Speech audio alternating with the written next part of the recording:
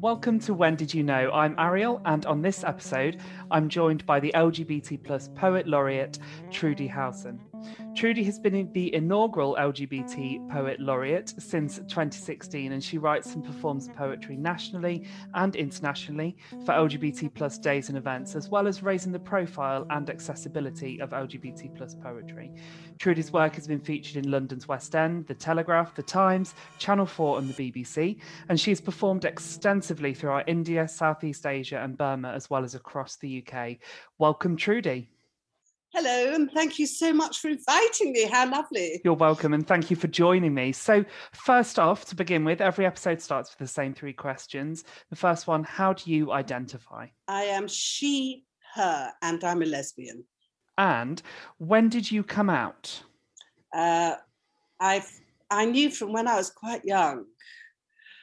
So I would say that my parents knew, but thought it was a phase and I'd grow out of it. But then I didn't. So then I became sort of bisexual, really. But I'd say that I knew very, very early on, from when I was probably 10, 11.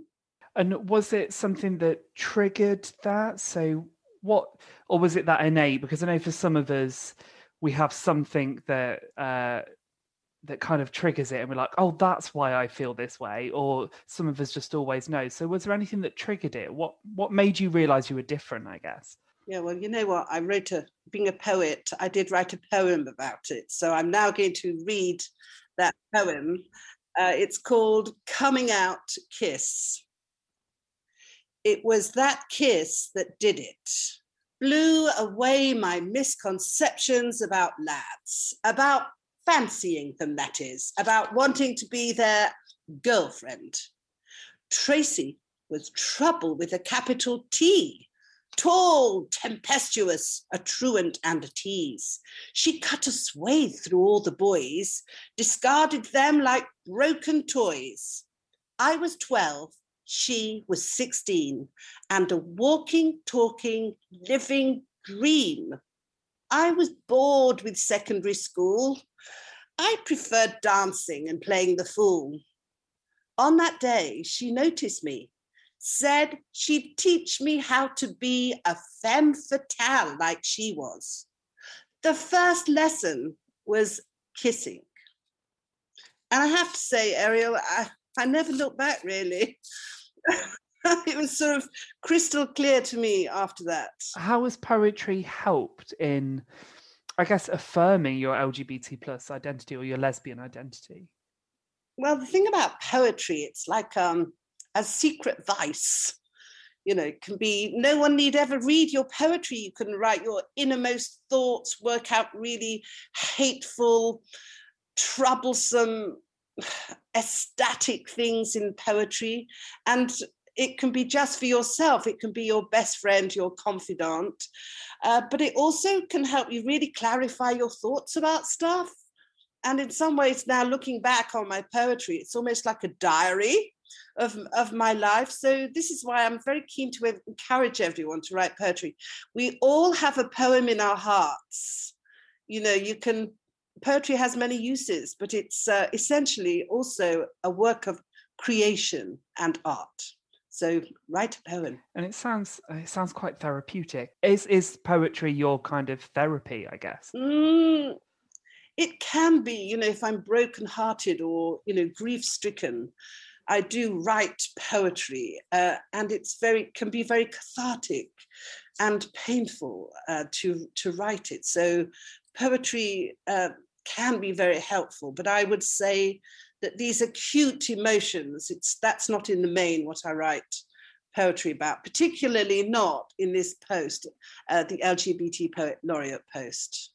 Yeah, I was going to ask about that. So how did that role come into existence, really? Okay, so I'd been, my lover died in 1998, and frankly, I thought I'd never recover from it. And so I decided I didn't want to live in England anymore and infect everyone with my depression and grief. So I tried a life experiment where I lived 1/3 of the year on the coast, 1/3 of the year in my flat in central London, and 1/3 of the year in Southeast Asia. And I did that for over 10 years, actually, and wrote a lot of poetry and performed extensively during that period. I came back to London and had a poem. I was invited to write a poem for the London Olympics, which eventually they decided not to use. They paid me for it, huge amount of money, and then for some reason didn't use it, but the BBC used it as a trailer in the run-up to the Olympics. They filmed it. And that massively escalated my professional poetry profile.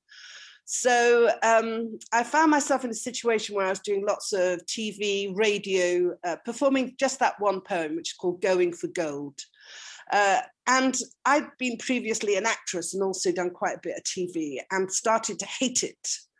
That whole thing about, being a young woman and working in the entertainment industry. So I had to sort of make a decision because obviously I still wanted to be creative and do stuff. So I decided I was going to really just focus on the poetry, which I loved. And of course my own work. So I wasn't reading anyone's crap, performing anyone's crap lines anymore. I wasn't a serious type of actress. I was very much light entertainment. So I started concentrating on poetry, and I noticed that there was no LGBT poetry London scene. No, none. It was just a couple of guys running these poetry events. So I started performing only LGBT plus stuff in all the little clubs and everything. And Camden Forum at that time was just setting up a little poetry group. So I started working in that group as a volunteer and ended up running that group. And because of my professional contacts, I was able to get a residency in the West End. So it started, and that was an open mic evening, and I did that for 5 years. And it was just fabulous because people from our community were just coming. I mean, I had a couple of guest poets, professional poets, and myself hosting it, and people were just really pouring their heart out about their life and their experience. And it was sort of funny and tragic and moving, and there was just so much energy and vibrancy in those events. And I was encouraging everyone to be very social and flirt with each other. So, the events were really popular. So this escalated the profile of Camden Forum, who were actually officially, quote, running the events, although, of course, there was no money. I wasn't getting paid at all for any of this, not even expenses at that time. So they decided they wanted to use that to approach people who gave out funding. And that was a very popular event for them. So they wanted to raise the profile of that poetry event. So I said we should have maybe poetry competitions or lifetime achievement awards for LGBT poet laureates. What about poet laureate LGBT? So then they decided they wanted me to do it. And I remember at the time saying something like, I'm not sure I want to do that. What will I have to do? And they were saying, oh, nothing more than what you're doing. No, it'll be just the same. So I said I'd do it for 3 years for them. And that's essentially what I did. And during that period, was able to use my professional contacts as an actress to, how can I say, develop the brand, I think it is. So that no one, it was just amazing. People would say, LGBT Poet Laureate, have we got one? And I'd say, we deserve one, Why not? We're worth it. So that's what I've been doing for some time. Particularly the first 3 years was building up that profile. So so that's how I got the post. The first poem I did when I was Poet Laureate was one I wrote for Ida Hobbit. And using my people I'd worked with before, I was able to perform this poem on Sky TV, network TV. So it was 2016. It was the first LGBT poem to go on network TV. So I'm going to read that one now. I'm your brother and sister. I'm both Mrs. and Mr. I'm gay, bi, trans, non-binary. I am myself. I'm your father and mother, husband, auntie, friend, and lover. I'm different and the same. I am your family. I'm black, white, pink, every hue, Christian, Muslim, Buddhist, Jew, skinhead, goth, punk, new romantic. I am me. I am you. I'm your district nurse, your teacher, the boy and girl next door, someone in the street. I'm your neighbor. I'm no better than you or worse, no richer, poorer, blessed or cursed, just part of the same gravitational wave as you are. I'm now working with Westminster because I'm actually on the border of Camden and Westminster. I live just off Drury Lane, very central. So I started working with Westminster for LGBT Plus Forum. And in fact, I'm the co-chair now. So I recommend everyone to check out our website and join us.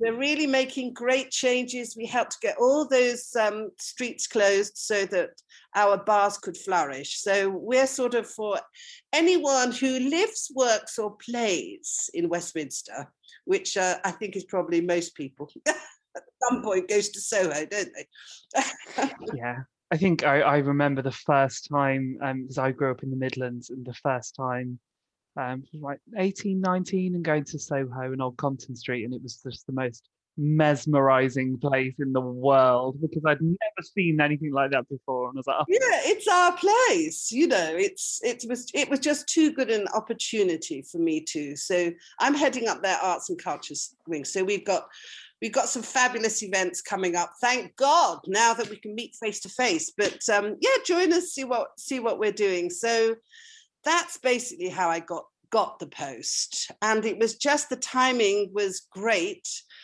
because it hadn't been too long a distance since I'd got the London Olympic poem. So I was able to use those contacts as leverage for the post.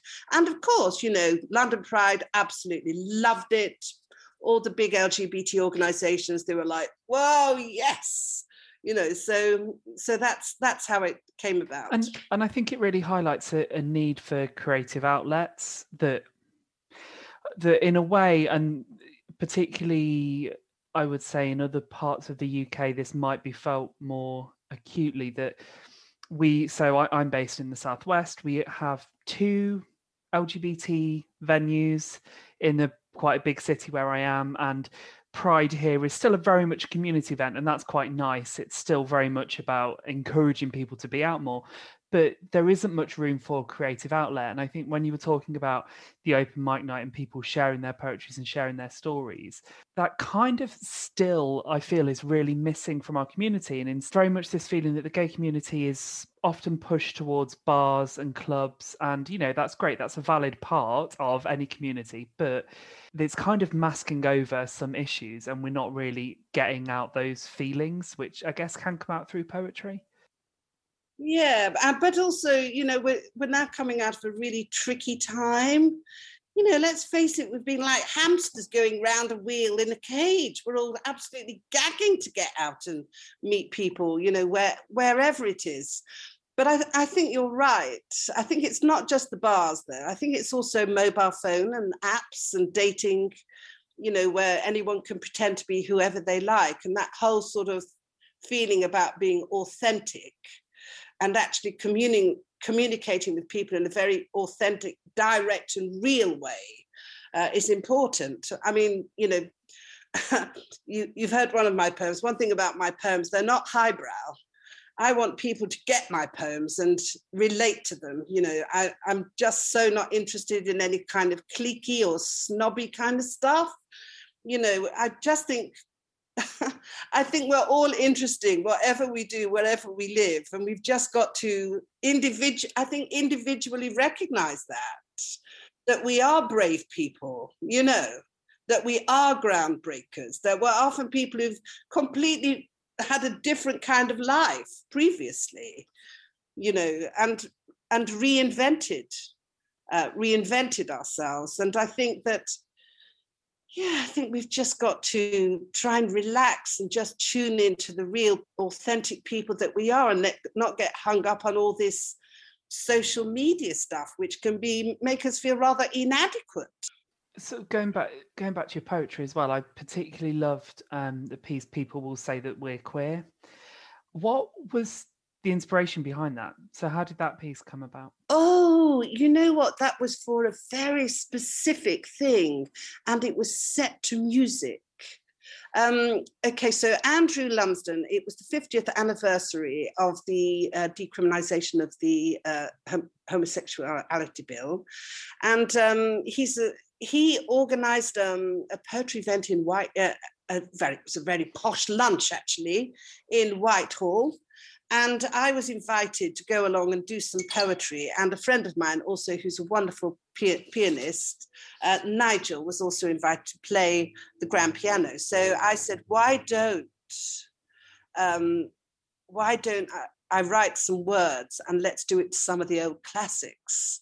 So when I was saying those words, and the music in the background was "People Will Say We're in Love. Don't throw bouquets at me." You know, that one, except he was playing it in a minor chord.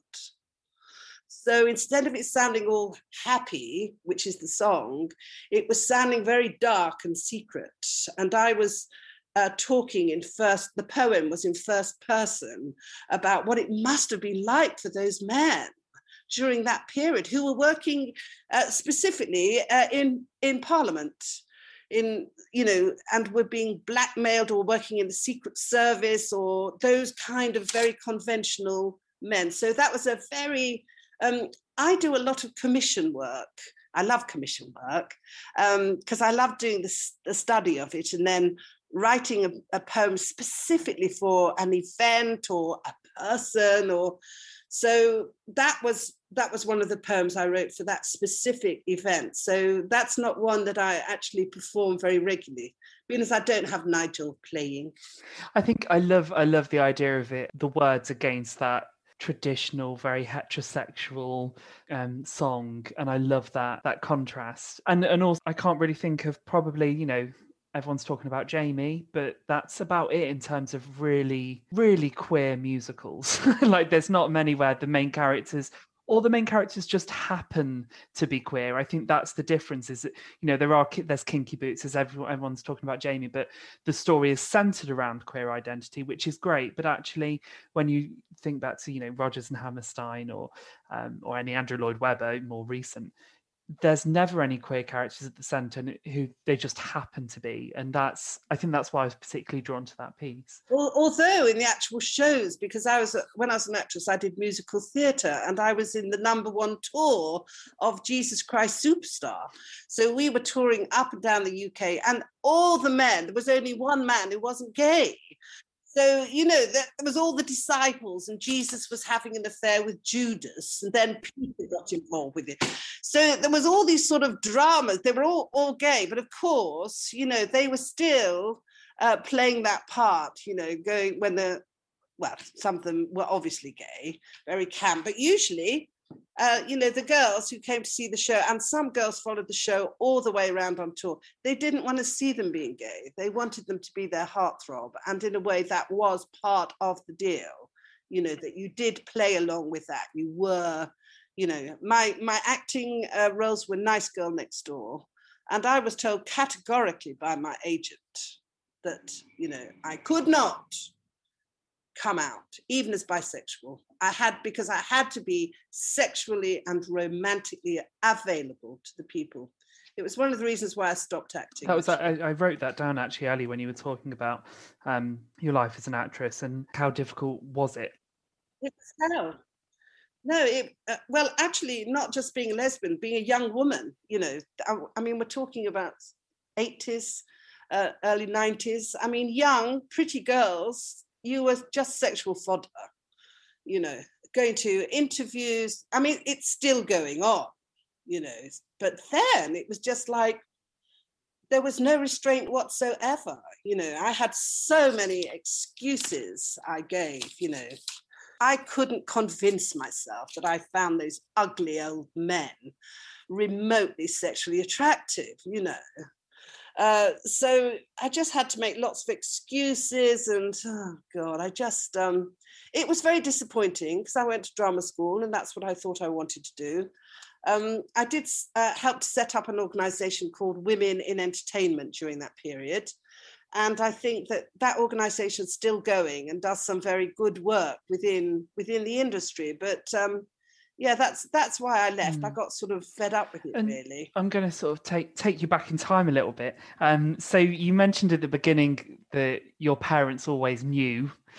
How was it coming out to your parents? How was that relationship once you kind of affirmed who you were to them? Well, actually, they did, you know, the person in that poem was my sister's best friend. And when we went to secondary school, she went to high school and I failed my 11 plus. So I was with the Tracy character. My sister was absolutely furious about me and Tracy. You know, we used to sneak back and, you know, different. I mean, it was just, I suppose it was just some girls do go through a phase, but it's like some boys go through a phase, but it wasn't a phase for me. You know, I never grew out of it, although I would say that I was bisexual and just broke a number of boys' hearts afterwards, which was a shame because I liked them, but just couldn't really, you know, do that whole getting married thing. So was Tracy the first? She the first, and then yes. When did you see a version of yourself in the world represented? Oh, okay. So perhaps I need to sort of set the scene. So I was brought up in a small working class mill town in Lancashire. As you can hear from my accent, it's true, I completely reinvented myself. So it was a very racist environment. And it was rough. Yeah, you had to. One thing about it, it made me very emotionally resilient and tough. But I never met a single gay person or anyone who would dare to come out as being gay until I came to London. In fact, I never even met a middle class person till I came to London, and really never thought I'd even get here. But I did know a lot about fear and about brutality towards anyone who was different and racism. It really taught me some lessons, I must say, and did influence the rest of my life because I'm a very keen advocate and supporter of being anti-racist and supporting people who are actually in any way different. So what happened to me was that I was awarded a full bursary, which now, of course, you don't get. But it paid for not only my tuition, but also my accommodation, my food, anything else I needed. So I came to London and went to drama school. And I was sure that I would meet a lesbian in London, you know. So a number of things happened immediately. I went to drama school, and when I was a kid, I was a compulsive truant. I hated school. But in London, I started really seriously learning, doing art courses, meeting arty people, learning about dance and drama and the music scene and the club scene, of course, met lots of other boys and girls my age, and we just hit the clubs. And they were all people like me, people coming from tiny places to a big place. And I suppose I had a sort of vision about the kind of person that I'd hope I'd grow up to be. The possibilities of not my only friends being my sort of neighbours or people I went to school with, and meeting all these different people. I mean, it was absolutely eye-opening, and I would say the beginning of my life. I mean, I was too excited to be terrified, you know what I mean? Because of course I never thought anything bad was going to happen, because although I came from that horribly racist and rather brutal background, my family were very loving and very supportive of me. So, you know, now I can see that although we were skint, I did truly come from a privileged background, because that gave me the confidence to actually think, you know, that I was worth something. And to anyone that's listening, you know, that's the thing. You just got to feel that you're worth it. We are worth happiness. We are worth being fulfilled. You know, don't give up. You know, don't think, oh God. I mean, we all have bad days. You know, you wake up and want to think, oh God, fuck. You know, how can I do this? But you know, in your core, you just gotta hang on to that unique beauty that actually we all have, that's not to do with how we look or our innate style. You know, it's to do with huge amounts of different stuff. And I think you've said it a few times, you didn't quite say the word then, but resilience is the thing that I keep getting from you, and actually how resilient you are, about how important resilience is in other people. Yeah, I mean, resilience is, it's, you know, sometimes it's hard work, but what's the alternative? You know, I mean, feeling depressed and miserable. I had a time when my partner died, when I was plunged into a terrible depression, when really I felt that I'd be doing the people a favor by killing myself. So I do understand that depth of despair and hopelessness. I mean, it's one of those lessons I'd much rather I hadn't learned. You know, some people seem to be blissfully unaware of anything happening, but you know, I think we are all capable of more than we think, you know, and sometimes when you're tested, that's when you find out. And sometimes the only way of being tested is by just stepping outside those safe perimeters and just going for what you want, even if it doesn't seem possible. Going back in time a little bit, and thinking back to your 12-year-old self, what would you say to 12-year-old Trudi now? Oh, I'd say, don't worry, it's going to be all right. And P.S., you are not going to die young.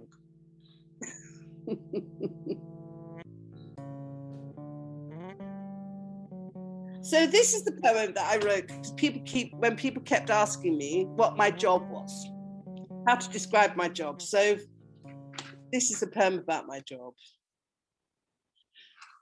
Poetry is my lover, politics is my wife. Pleasing them is the driving force that governs my job and my life. Though not an easy option, it's a privilege and a thrill, pushing art to its limit to help change a law or a bill. Poetry has a resonance that reaches out to us all, challenges, inspires and amuses. It holds us all in its thrall.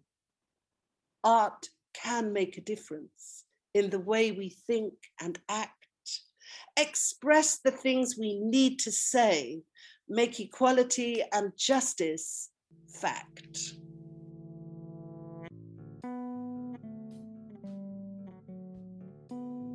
Thank you to Trudi for joining me on When Did You Know? And thank you to Richard Abrahams for my theme music. You can find out more about Trudi's work in the show notes. If you're new to the podcast or a long-term fan, thank you for listening each week. This show really means a lot to me. And if you love it, then the best way to support it is to subscribe, share with your friends and family, and leave a review on whichever podcast platform you're using. It really means a lot that these stories are connecting with people all around the world. In the meantime, don't forget you can follow me at WDYKPod on Instagram and Twitter, or email me on wdykpod@gmail.com with questions, comments, or even to volunteer yourself for an interview. Until next week.